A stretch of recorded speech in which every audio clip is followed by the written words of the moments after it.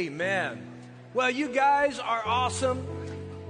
And what a day we've had so far. I hope that the Holy Spirit's already doing something in you. You know, today as we get ready to begin with this part of the service, you know, I always feel so blessed to be a part of not only this season of this body, but I've been able to be a part of this season of this body of believers since 1977. Yeah, that's how old I am. And I look around and there are some of you that have been around even before me. See, what some of you don't understand and may not know, and you may not care to know, but I'm going to tell you anyway, is this church was birthed in the hearts of a few ladies in 1935 and started in a little area called Dogpatch outside of, I guess would have been inside of Millersville, Tennessee. They didn't have a place to worship, so what they did was they went to one of the husbands and said, "Can we use the tobacco barn?" And they started having church in a tobacco barn. So all these years later, here we are today. And the church has went through a lot of different seasons, a lot of challenges, a lot of victories, and there's been a lot of great men and women who have come through here. I can name on one hand, or on two hands, right now, just off the top of my head, I could name 10 churches that have been birthed out of this body over the last 2 decades. That's pretty cool, y'all. That's pretty awesome. But you know what happens in all that? It leads us right into the series that we started last week called Bold. I'm reminded of this little story, and then I'm going to share some other things with you and give you an update. But I remember when my father was still with us, he would always, we had these little handout cards. Anybody remember those little handout invitations? Anyway, we had these little invitations, and we had multiple services, and one of the services was a classic service. And my dad was so good at the marketing side, so to speak. And I was laughing. He would always take his card, no matter where he went, and he would say, "Now here it is." His side was green, and my side was white. And he said, "Now, if you like your coffee black and strong, you need to come to my service." It was like we were in competition. I'm like going, "Really, Dad?" And he said, "But now if you like your coffee all foo-foo and creamed up like everybody else, then you can come to Clay's service. That's where you need to be."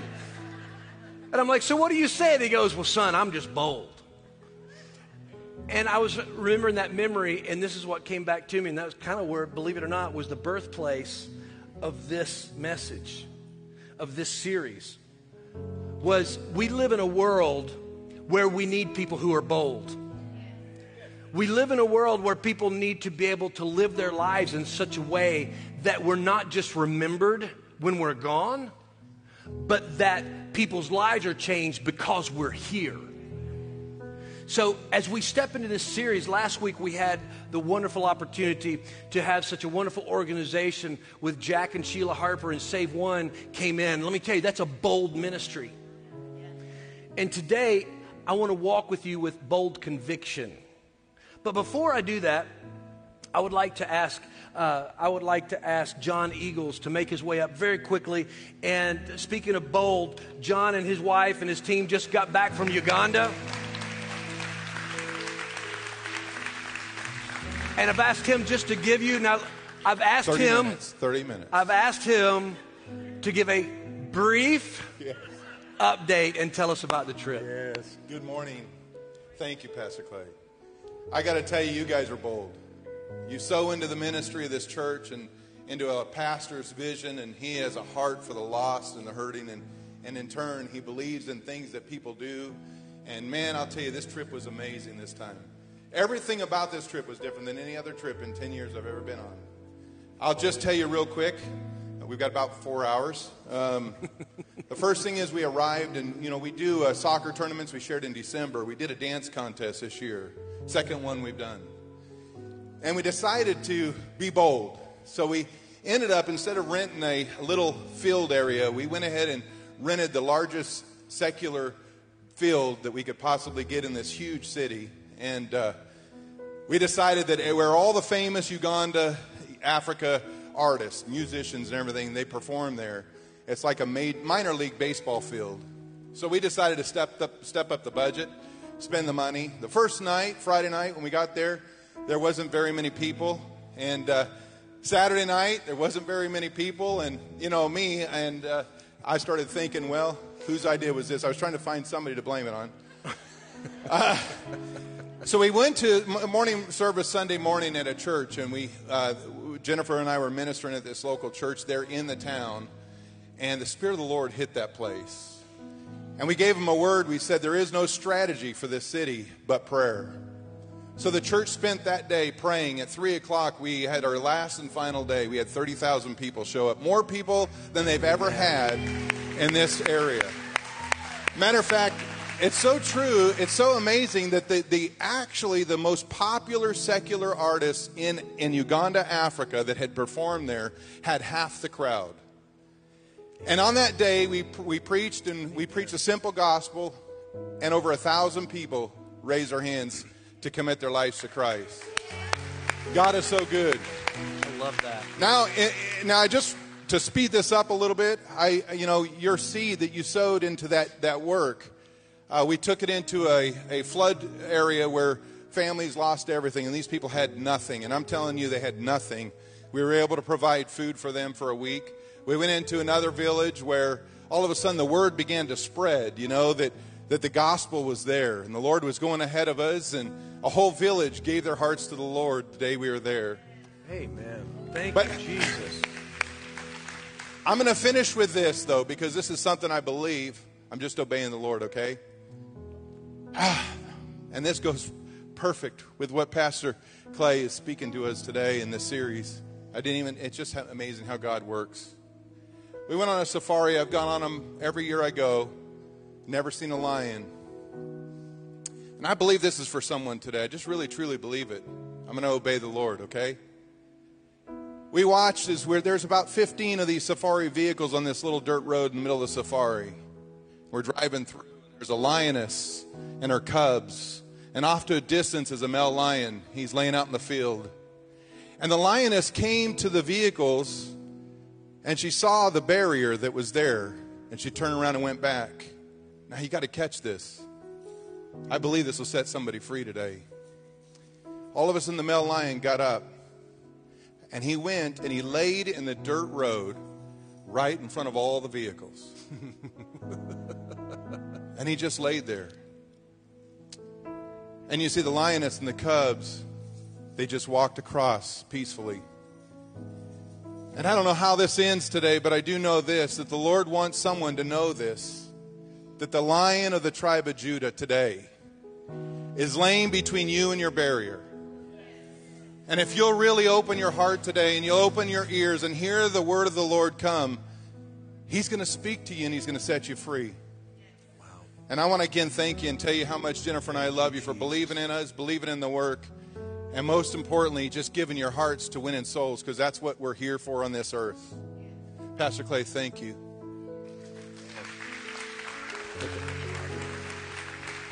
Amen. We're so glad to be able to be a part. But it's about being bold. It's about living a bold life. And I want to say this as well. You don't have to go to Uganda to be bold. As a matter of fact, did you know that the United States is one of the largest mission fields in the world now? You've got work to do. And you say, Pastor, that's your job. You're the pastor. My job is to train you and push you out the door to go do the work of the kingdom, right? That's the truth. I'm doing my part. But I love this concept of being bold. As a matter of fact, here's what we thought. We thought we needed to go to some experts and find out what being bold is all about. What does it mean? And so we went ahead, and I hope you understand, we went ahead and spent the money, hired the best. We have came back with, I believe, what is intellectually and theologically some of the best understanding of bold that you're going to find. So let's see what you invested in. It'll be on the side screens. Well, it's kind of hard to explain. I think bold means being nice to people that probably aren't nice to you. Standing up for God.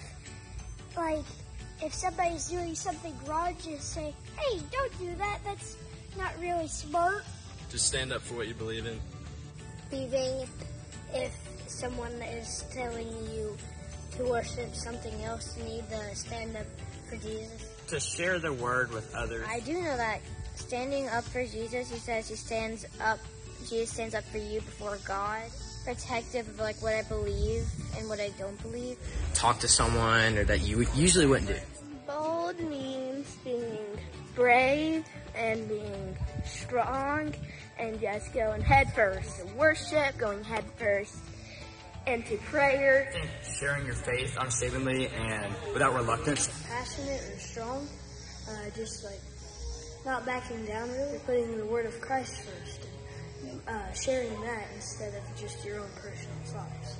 A few days into school, there were a group of kids sitting next to me, and they were using not the nicest language, so I stopped them and just was saying how they probably shouldn't be using those kinds of words, and just saying that they should be a lot nicer in the way that they speak and how they act around others. It kind of helped me to be a little bit less scared about doing that kind of thing. You shouldn't be scared. You should go out there and spread the word to as many people as you can. So my friends were just going really high on the sweeps, so I thought that they would be really safe. So I said, hey, try to drag your feet and be safe. I stood up for God and my friends because they could have got seriously hurt. If you're bold, there is nothing stopping you. And with a little help from Jesus and God.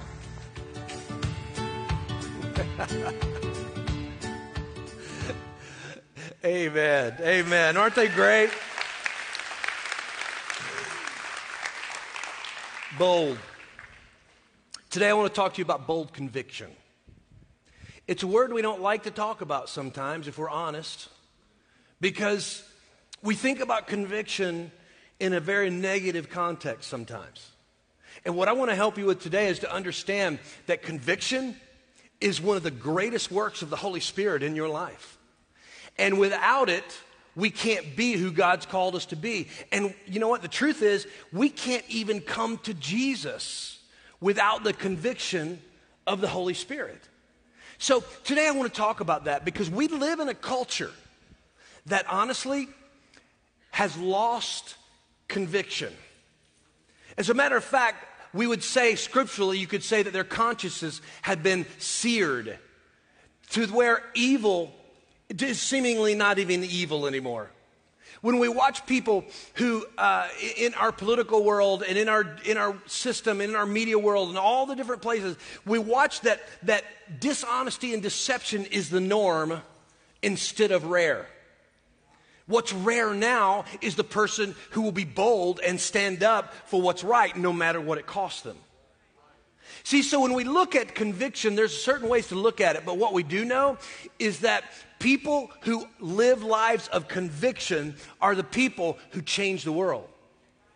Nothing great has ever been done in history without someone who walked and lived with deep conviction. So as a matter of fact, there's a story in the Bible, and I was looking for a story, and I want a story that really impacts this, and I kept coming to a Bible story, and I kept thinking, well, there's so many other stories. Let me do something out of this, and I thought, no, we need to use this one.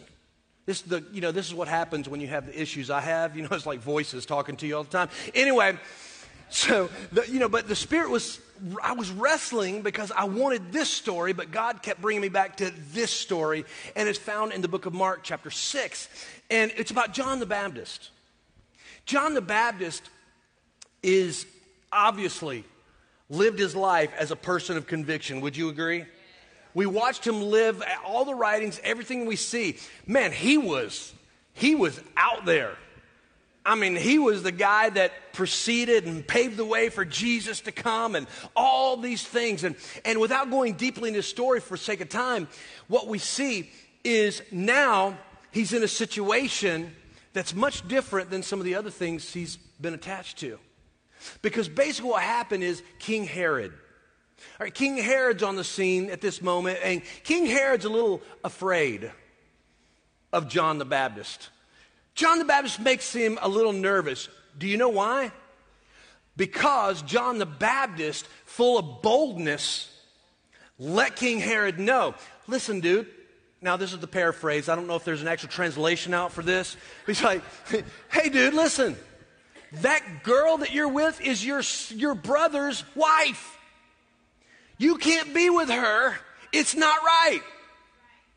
And the story goes on that Herod was actually convicted of this. He felt bad about this, and he kind of protected John the Baptist in certain situations, and kind of, because he respected him, because he spoke the truth. He was bold in speaking this. Now, Herodias, the adulterous woman, the Bible says she seethed after him.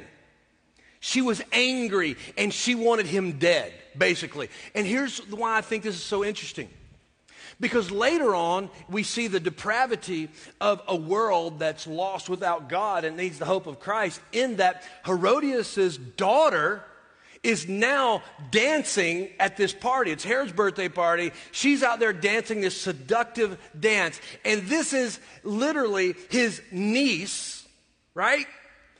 And she's dancing seductively, and in his world, he gets whatever he wants, right? So he draws her up and says, and there's a lot of different story that I won't go into today on this, because you see the depravity and it's just disgusting. But anyway, we won't go into all that.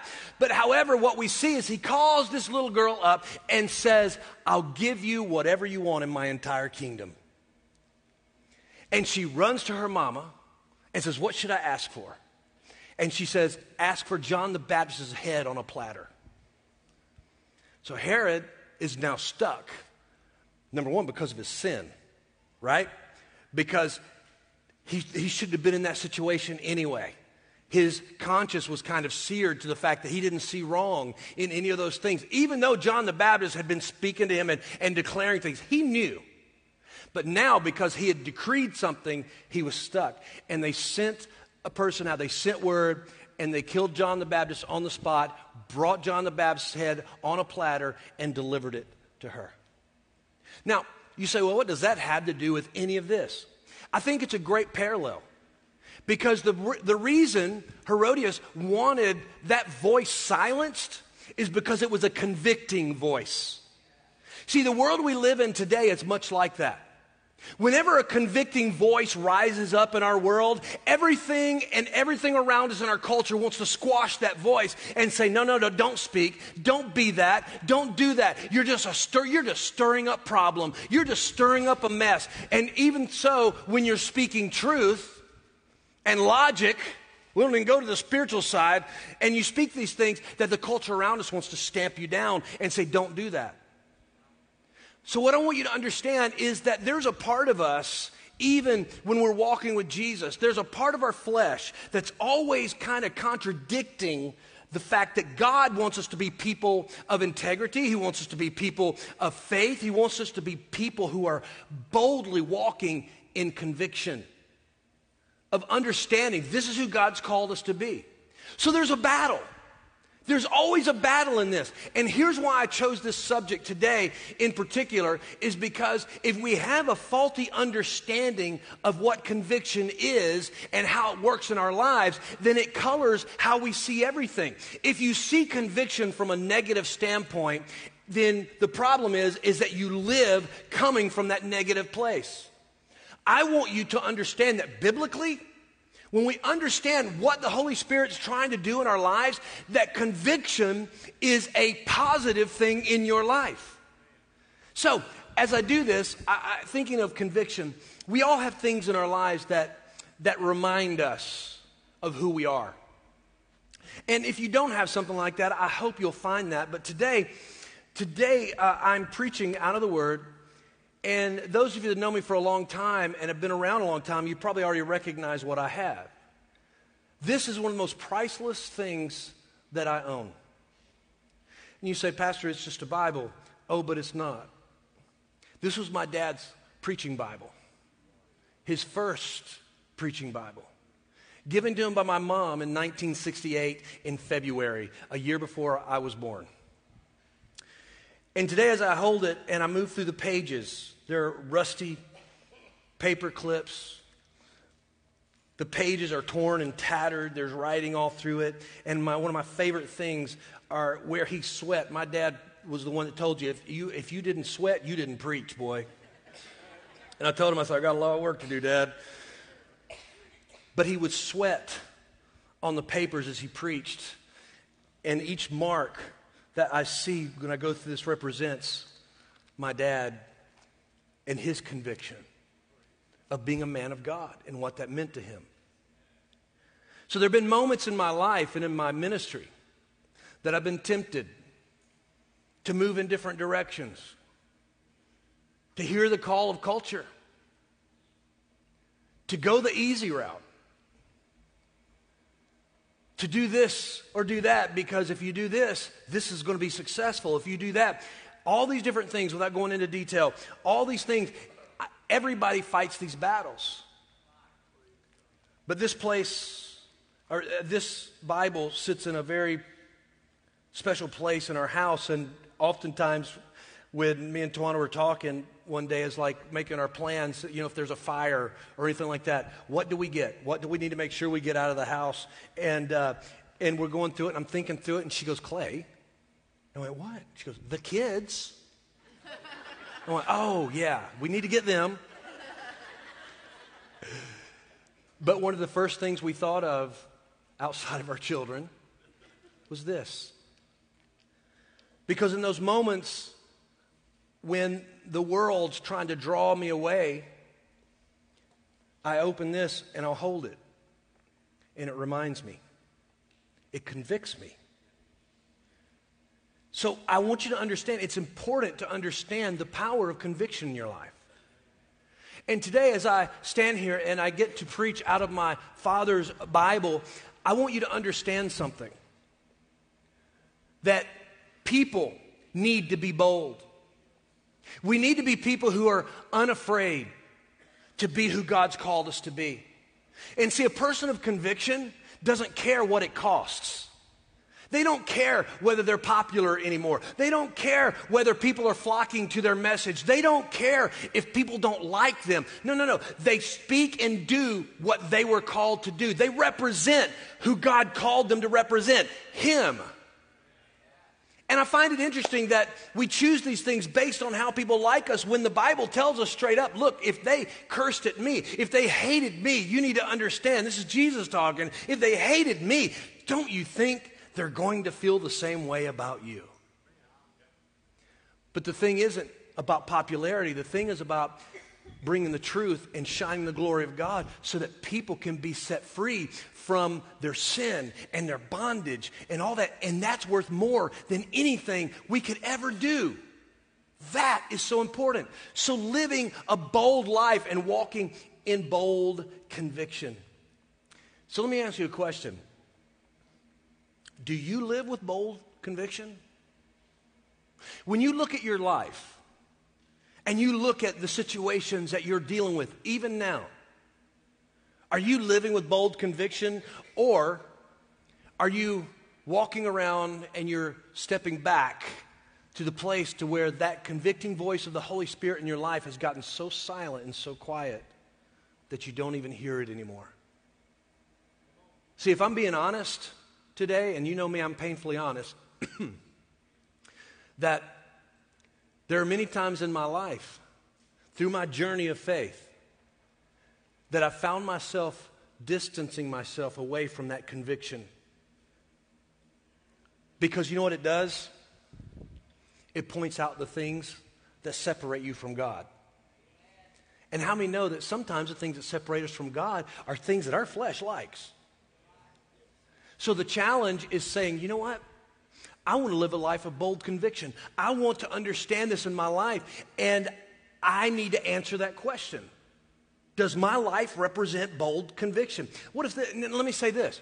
What if you saw the conviction of the Holy Spirit more as assurance instead of in a negative light? Assurance. You see, there's a reason I say all this, and if you would, stand to your feet really quickly, and I'm going to read a scripture out of the book of John. Out of the book of John, chapter 16, verses 7 and 8, and then I'm going to jump down a little bit into verse 13. So John chapter 16, verses 7 and 8. Nevertheless, I tell you the truth. This is Jesus. He's preparing his people, his disciples, for he's leaving, right? He's taken off. He understands they're terrified. They don't know what they're going to do without him, all this stuff. But he says this, nevertheless, I tell you the truth. It is to your advantage that I go away. For if I do not go away, the Helper will not come to you. But if I depart, I will send him to you. And when he has come, he will convict the world of sin and of righteousness and of judgment. Look down in verse 13 for sake of time. However, when he, the Spirit of truth, has come, he will guide you into all truth. For he will not speak in his own authority, but whatever he hears, he will speak, and he will tell you things to come. Let's pray. Father, for the next few moments, God, I pray that you would speak to each of us. That, God, we would walk fully into who you are and who you need us to be. And, Lord, as always, we ask in this house that, God, you would convict our hearts because we want to be better. We want to walk closer to you. So, Father, I pray this in this moment, that, God, this word would find fertile soil in each of our hearts. And that, God, it would bring back a harvest of good in each of our lives. So, Father, we embrace you, we embrace your word, and we ask you to change us. That when we leave our time together, we would leave changed in Jesus' name. Amen. Amen. You can be seated. Now, let me move through this and help you understand where we're going. Number one, we need the Holy Spirit in our lives because one of the chief jobs of the Holy Spirit is to convict us of things that separate us from God. It's a very simple concept, but it's one that's so important that I need you to have a correct perspective of what this looks like from Scripture. Because the problem is it comes down to two things, conviction and condemnation. That's the way that we see this world. This is the way we see the things around us. And I want you to understand the difference between the two. Because you have to remember in Romans chapter 8, verse 1, it says, therefore, there is no condemnation for those who walk in the Spirit. Right? No condemnation to those who are in Christ Jesus, who do not walk according to the flesh, but according to the Spirit. Turn to your neighbor and say, there's no condemnation in Christ. Okay, here's where I want to take you. All right, so let's look at this really quickly. I want to give you a personal definition of conviction. So let's look at that real quick. The conviction in our lives, okay? So here's what it's going to be. Conviction. Conviction works to push you away from the trap of sin and draw you closer to God and bring you to freedom. Now, how about that? Conviction works to push you away from the trap of sin and draw you closer to God and bring you to freedom. That's what conviction is for. Now, the problem is we confuse conviction and condemnation. So now let's look at condemnation. The next one is condemnation. Condemnation works to push us away from God using shame and self-degradation that points us toward hopelessness and creates barriers to freedom. See, here's what you need to understand. When Christ died for you, when he shed his blood for you, he was the atonement for your sin. So what you need to understand is when the Holy Spirit convicts you, that conviction is not to shame you. That conviction is not to remind you that you're a loser, that you're an idiot, that you're lazy, that you're not disciplined, all those things. That's not what it's for. It is to point you back to the place to draw you closer to fellowship with God. Because the importance is this.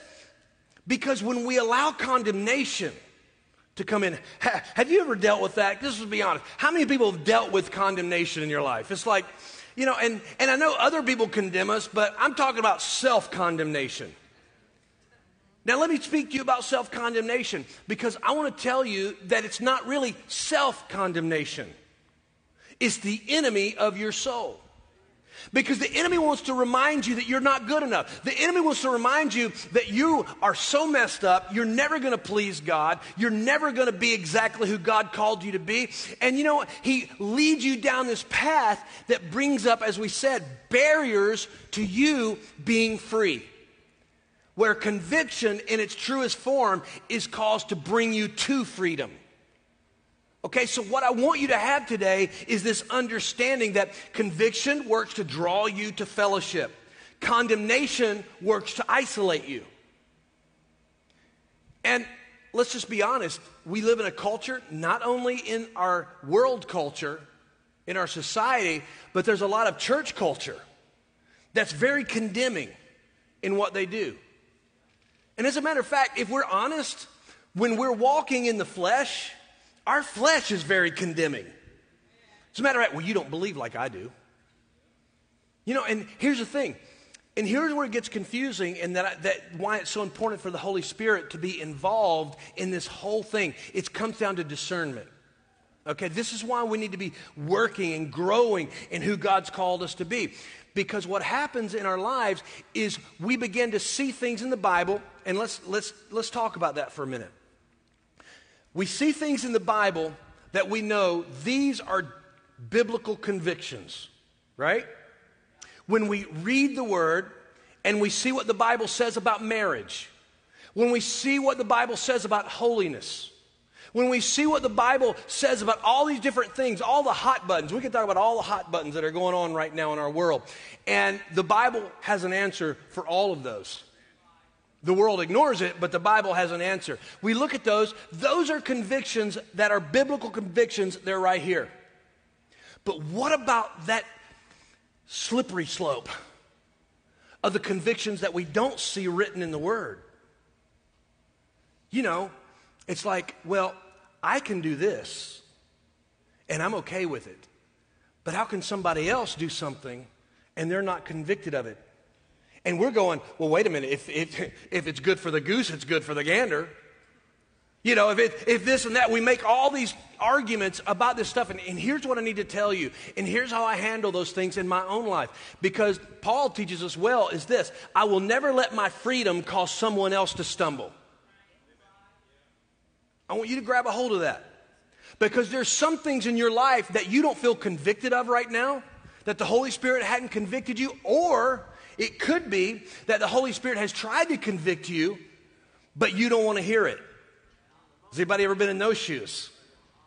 So what I want to challenge you in today is to understand the reason we need a biblical understanding of what these things are. We also need an understanding of when the Holy Spirit convicts us, we need to be soft enough in our heart to hear the voice of the Lord speaking to us. To say, look, you shouldn't do that. You shouldn't think that way. You shouldn't listen to that joke. You shouldn't be a part of that conversation. You shouldn't be in this environment. These things. Let me tell you, as somebody who's walked in the Spirit for a long time now, for many years, I can tell you honestly right now, there are times that I walk into places and I turn around and walk right back out. Why? Because there's an inner witness inside of me. It's that Spirit of God in me. And because I'm sensitive to what the Spirit is showing me, I'm listening. And if the Spirit convicts me of something, I try my best to respond quickly. Because conviction of the Holy Spirit leads to repentance. And repentance is what brings us into right relationship with God. So what we need to understand here is this idea. And here's a quote from Ian Thomas that I want to share with you. And I love this quote because it really brings it into fruition. So the quote is this: the Holy Spirit is like a man with a lamp entering a dark and dirty room. And what you have learned to live with in the dark becomes repugnant in the light. Man, I love that. I love that. So I don't know if the screens are frozen in the back, but I'll meet with them after service and talk about that. So what I want you to understand is there are some very important things that we need to grab a hold of here to understand that we need the Holy Spirit, because what happens as we're walking in Christ, as we're growing in Christ, there are things that, as we get closer to God, there are things in our life that we realize this doesn't match where I am now. In other words, what convicts me now may not have convicted me a month ago. Do you understand what I'm saying? It's about our growth. It's about getting closer to the Lord and understanding if we're going to be people of conviction, we need to be people who walk with an understanding of conviction. Because one of the greatest mistakes that I see in people's lives is this, is that they see conviction through condemnation eyes. And now God's mad at them. Now God's angry at them. Can I tell you this? There's nothing that you can do that's going to make God not love you. Can somebody say, thank you, Jesus? Because I'm going to tell you, there's some things sometimes I'm going, whew, Lord, thank you for grace. But we look at this, I want you to understand that God loves you, and the Holy Spirit convicts us not to punish us, but to draw us closer and to remove obstacles from us being who He's called us to be. See, the closer I get to God, the clearer I hear Him. It's kind of like you heard the thing of a radio tower. It's like the further you are from a radio tower, the worse the reception is, right? Or let's say Wi-Fi. Okay, let's get to this century, right? With Wi-Fi, if you're close to that box, man, it's on. It's like it's fast. But the further you get, those bars begin to drop. And if you get too far, then you don't get anything. And then your phone will jump up and say it's in low data mode. See, the problem in our spiritual walk as believers, so many of us are walking around in low data mode that we can't clearly hear God. It's like, my daughter with her phone, I'll talk to her, it drives me crazy. We're talking on the phone and I hear like, hey, Dad, and I hear about 30% of a conversation. And she'll finish, she goes, so what do you want me to do? Can you say that again? It happens all over again. I've said, can you just text me? Because I can't understand what you're saying. So many of us are like that. It's like we're listening to God, and we've just gotten so used to broken communication that we're not able to hear the full message. That's the problem. So when we come to the place where we hear the Holy Spirit, He convicts our heart. If there are things that separate us from God, we repent of those things. And when we repent of those things, it draws us closer to God. And when we get closer to the signal, can anybody tell me, you're not in low data mode? You're in upload heaven. You're in download heaven. It's like, man, I got like a lot here. I've got room. And it's like I can hear the voice of God clearly. Listen to me. We live in a time in our history, in our culture right now, that the people of God have got to be so plugged in to the voice of God that when the Spirit speaks, we act. That when we're walking into a situation, you're not going, was that God or... have you ever had that happen? It's like going, was that God or was that last night's pizza or was that my anxiety? Was that what? We come to all these different things to the point that we're so close to God and we're so intimate with Him is that when the Holy Spirit leads us into something, we know His voice. But so many of us push away because we see conviction as telling us we're failures, that we're not good enough. And it's like God's just reminding me that I'm a loser. God's just reminding me because you know what? I can guarantee you nobody that's on that platform has ever had to deal with what I've had to deal with. Can I just tell you that's a lie? That is a lie. You heard Hope tell you what a terrible person she is this morning. But for the grace of God, Hope. But the truth is we're all human. We all fail, and we all fall short. But the thing I want you to understand is that all of this doesn't happen to make you less, it's to make you more. So let me answer this question for you, is this, because you say, well, how do I do this? How do I make myself more receptive to the convicting of the Holy Spirit so that I can walk fully in who God's called me to be? I want to hear it clearer. And can I tell you this? That understand, as you grow in Christ, your convictions will change. I just need you to understand that. Because I'm going to be very honest here. There are things that I wasn't convicted of 10 years ago that I'm convicted of now. Can I tell you why? Because the season in which God uses you is very connected to the things that will convict your heart. So what I'm telling you now is in the culture, in these spiritual battles that our nation and our world is in, you need to understand that battle is a part of your call. And when you're called to battle, conviction changes. Because the things that you would allow into your life prior to a battle is very different. I'll use one more illustration, is this. Think of an athlete. You know, who's that MMA guy that I can't watch MMA? I can't do it. I don't know. Some of you guys love MMA. We have actually had a couple guys here that did MMA. And I'm like looking at it, I can't handle it. You know, it's like I'm just expecting something to break any minute. And my anxiety's like, oh, I can't do this. But, you know, when you look at these guys and they're training, or any athlete, and they're training for an event, and they've got a fight coming up, or they've got a game coming up, they go into training mode. And in training mode, things are different. Things are different. Your eating habits are different. Your activities are different. There are things you don't allow in. You know, when you're training for different things, there are things that aren't conducive to you being in the top physical shape that you need to be for that moment. So you stop doing it. But when you're not in training, it's like, you know what, I'm gonna have some pizza. It's like, I'm not going to run 15 miles today, or whatever that is in your life, and it's okay. However, we have to be aware of the spiritual seasons that we're in. These are such important ideas for us to grab a hold of. So you say, how do I do that? How do I make sure that I'm walking in that place? Turn with me to James. Turn into James chapter 4. James chapter 4. James chapter 4, verses 7 through 10. Let me read them for you real quick. Therefore, submit to God.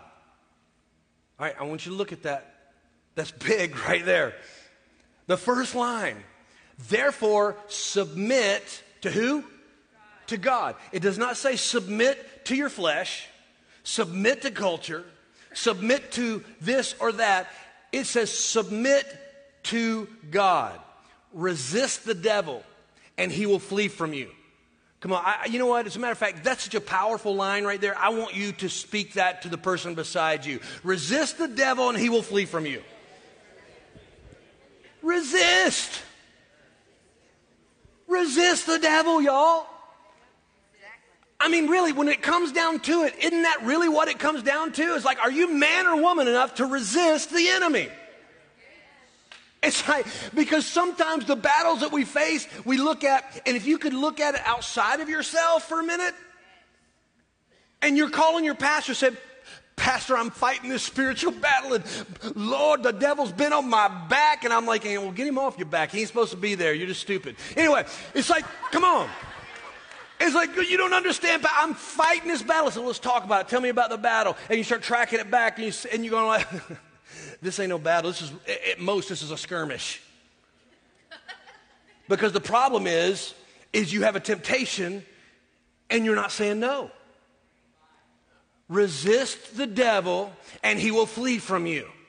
When you have a thought that's not a thought that's conducive to you getting closer to God, the Bible says, take that thought captive and bring it under subjection. And you say, no, that's not my thought. That's the enemy's thought. I'm not owning that. So you do away with it, right? It's not rocket science. I'm not trying to oversimplify the battles that we face. But when we really break it down to brass tacks, it's we don't want to resist, because resistance is effort. In other words, we become lazy. So we have to say, God, help me be better. So resist the devil and he will flee from you. Verse 8. I think that's verse 8. Yes, it's verse 8. Draw near to God and he will draw near to you. I love that. Cleanse your hands, you sinners, and purify your hearts, you double-minded. Lament and mourn and weep. Let your laughter be turned to mourning and your joy to gloom. Humble yourselves in the sight of the Lord, and he will lift you up. Do you know how powerful that is? Because sometimes we think, if something brings me a sorrowful heart, God didn't want me to be sad. You're right.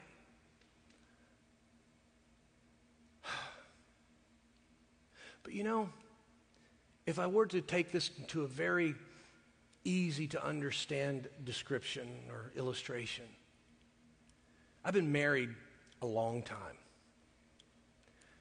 And I've not always been the best husband. There are times I get busy, I'm very motivated, I'm very goal-centric and things like that, so I get the blinders on and I'm going. And sometimes in my past, I've missed the mark of being the husband that I know God called me to be. Never had moral issues, never had any of those things, nothing like that. You don't have to worry about that. But the issue that I want you to understand is with my relationship with my wife, there are times when I didn't put her in the priority place where she should be. You know, God, my relationship with God, my wife, everything else falls under that. There have been times when church got in front of that, and it caused issues. So what I'm trying to tell you, there have been moments and times in my life where I realized I'm not doing this right, and here's what happens. The holy conversation of Tawana brings conviction.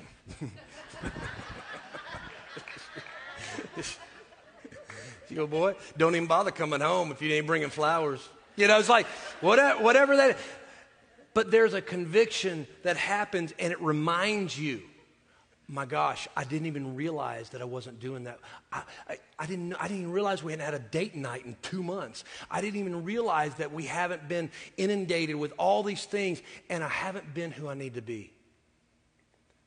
And it's not a bad thing. It's a thing of helping me recognize I got to be better. This is what the Holy Spirit does for us. And in this world and in this moment, we need the Holy Spirit in greater measure than we've ever had.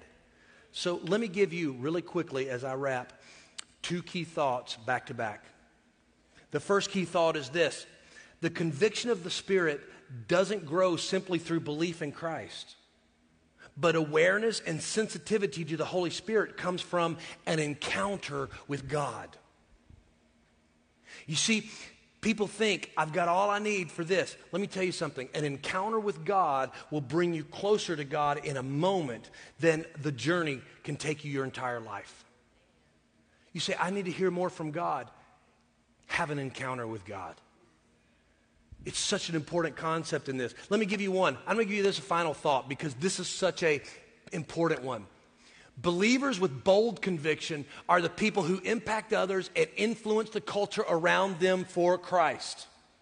You say, well, that's the person I want to be. I want you to be that person. I want to be that person. But what I have to understand, I have to remember what the Bible says in James. He's teaching us. He says, you need to understand, submit to God. Because when I submit to God, it opens the door for me to become who I can't be on my own. Remember what the Holy Spirit does in the lives of a believer, in the life of a believer. He enables you to do what you cannot do on your own. The Holy Spirit enables you to say no to things that you haven't been able to say no to. So if you're struggling with something, you say, I'm convicted about this, but I can't get over it. You need to get closer and get an encounter with the Holy Spirit and allow the Holy Spirit to empower you to say, I am better than that, and I'm not going down like that. That's what's important. Believers with bold conviction are the people who impact others and influence the culture around them for Christ. I submit to God. I resist the devil. I draw near to God. Do you see the pattern right there in Scripture? It's so simple. And I want you to understand this right now. When I read that, the first thing that comes to my mind is this, is may we be such people.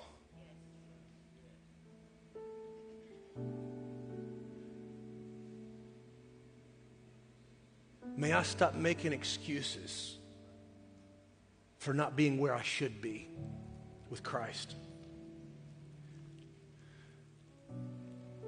May I be that person that realizes that I've been looking through the eyes of this temporal world instead of the eternal. This world is a drop in the bucket. The Bible even says it. This life, it's here today, gone tomorrow. I know some of you young folks don't understand that, but let's just get over 50 and you realize how fast it's going. It's blindingly fast.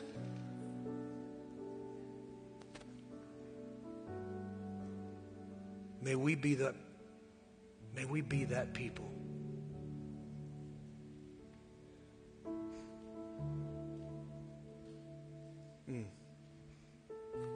Would you bow your head and close your eyes? I was going to end differently, but Father, today we come before you and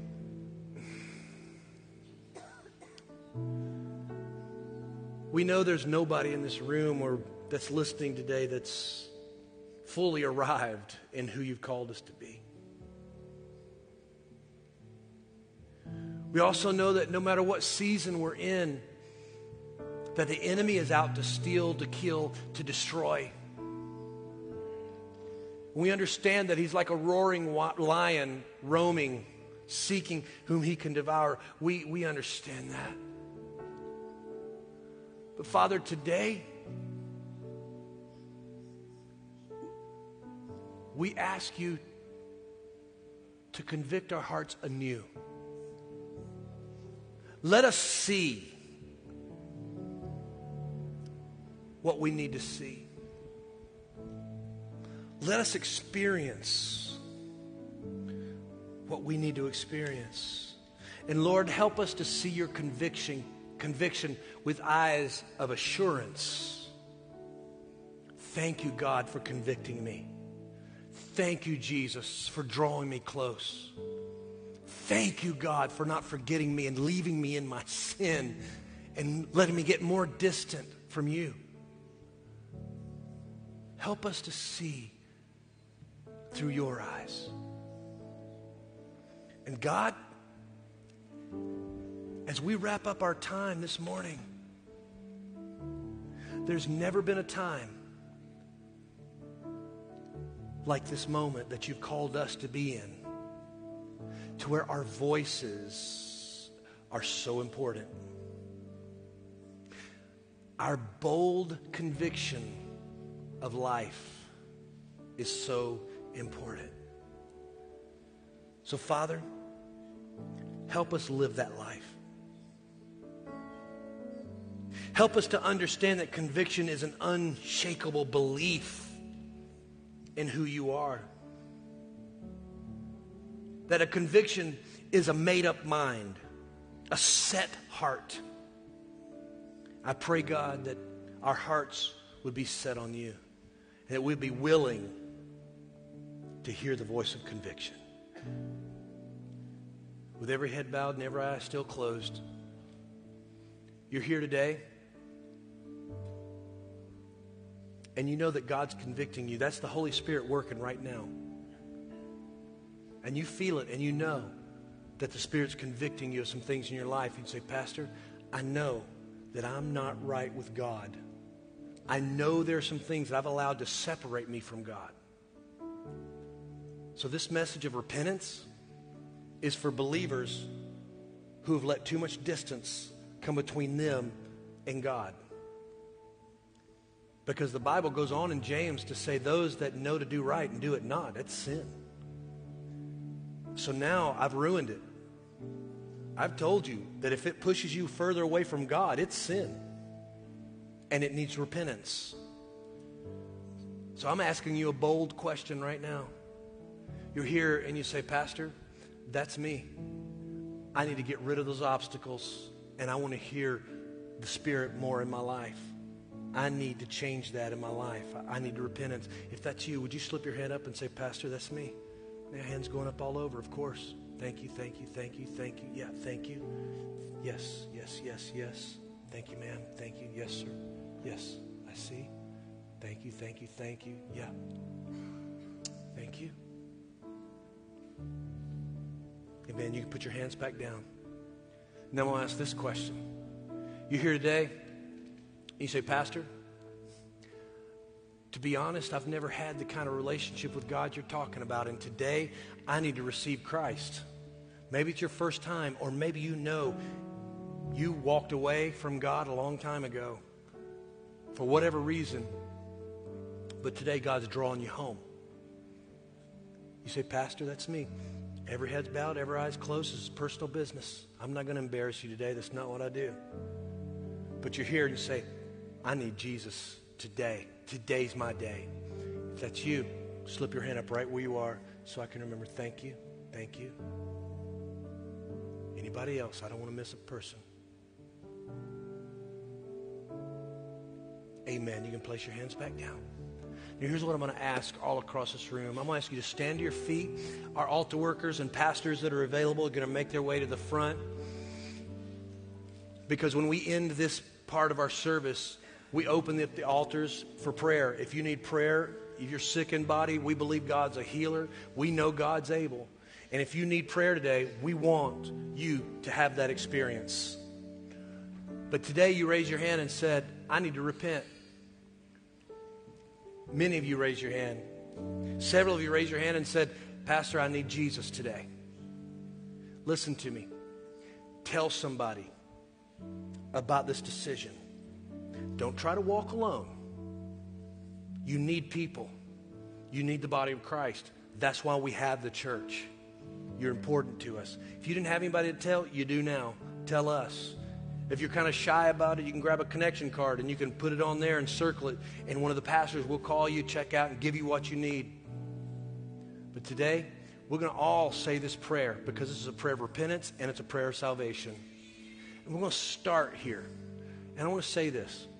It's not simply the words that are what change you. It's the fact of the willingness of you saying, I know I need Jesus.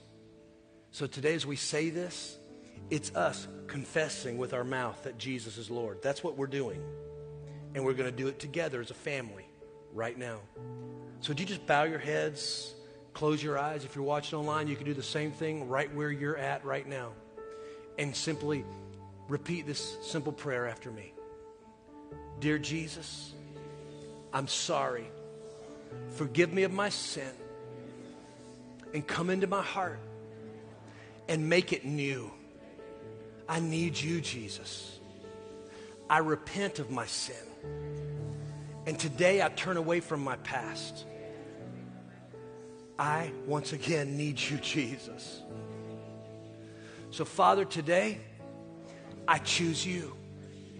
I receive you as my personal Savior.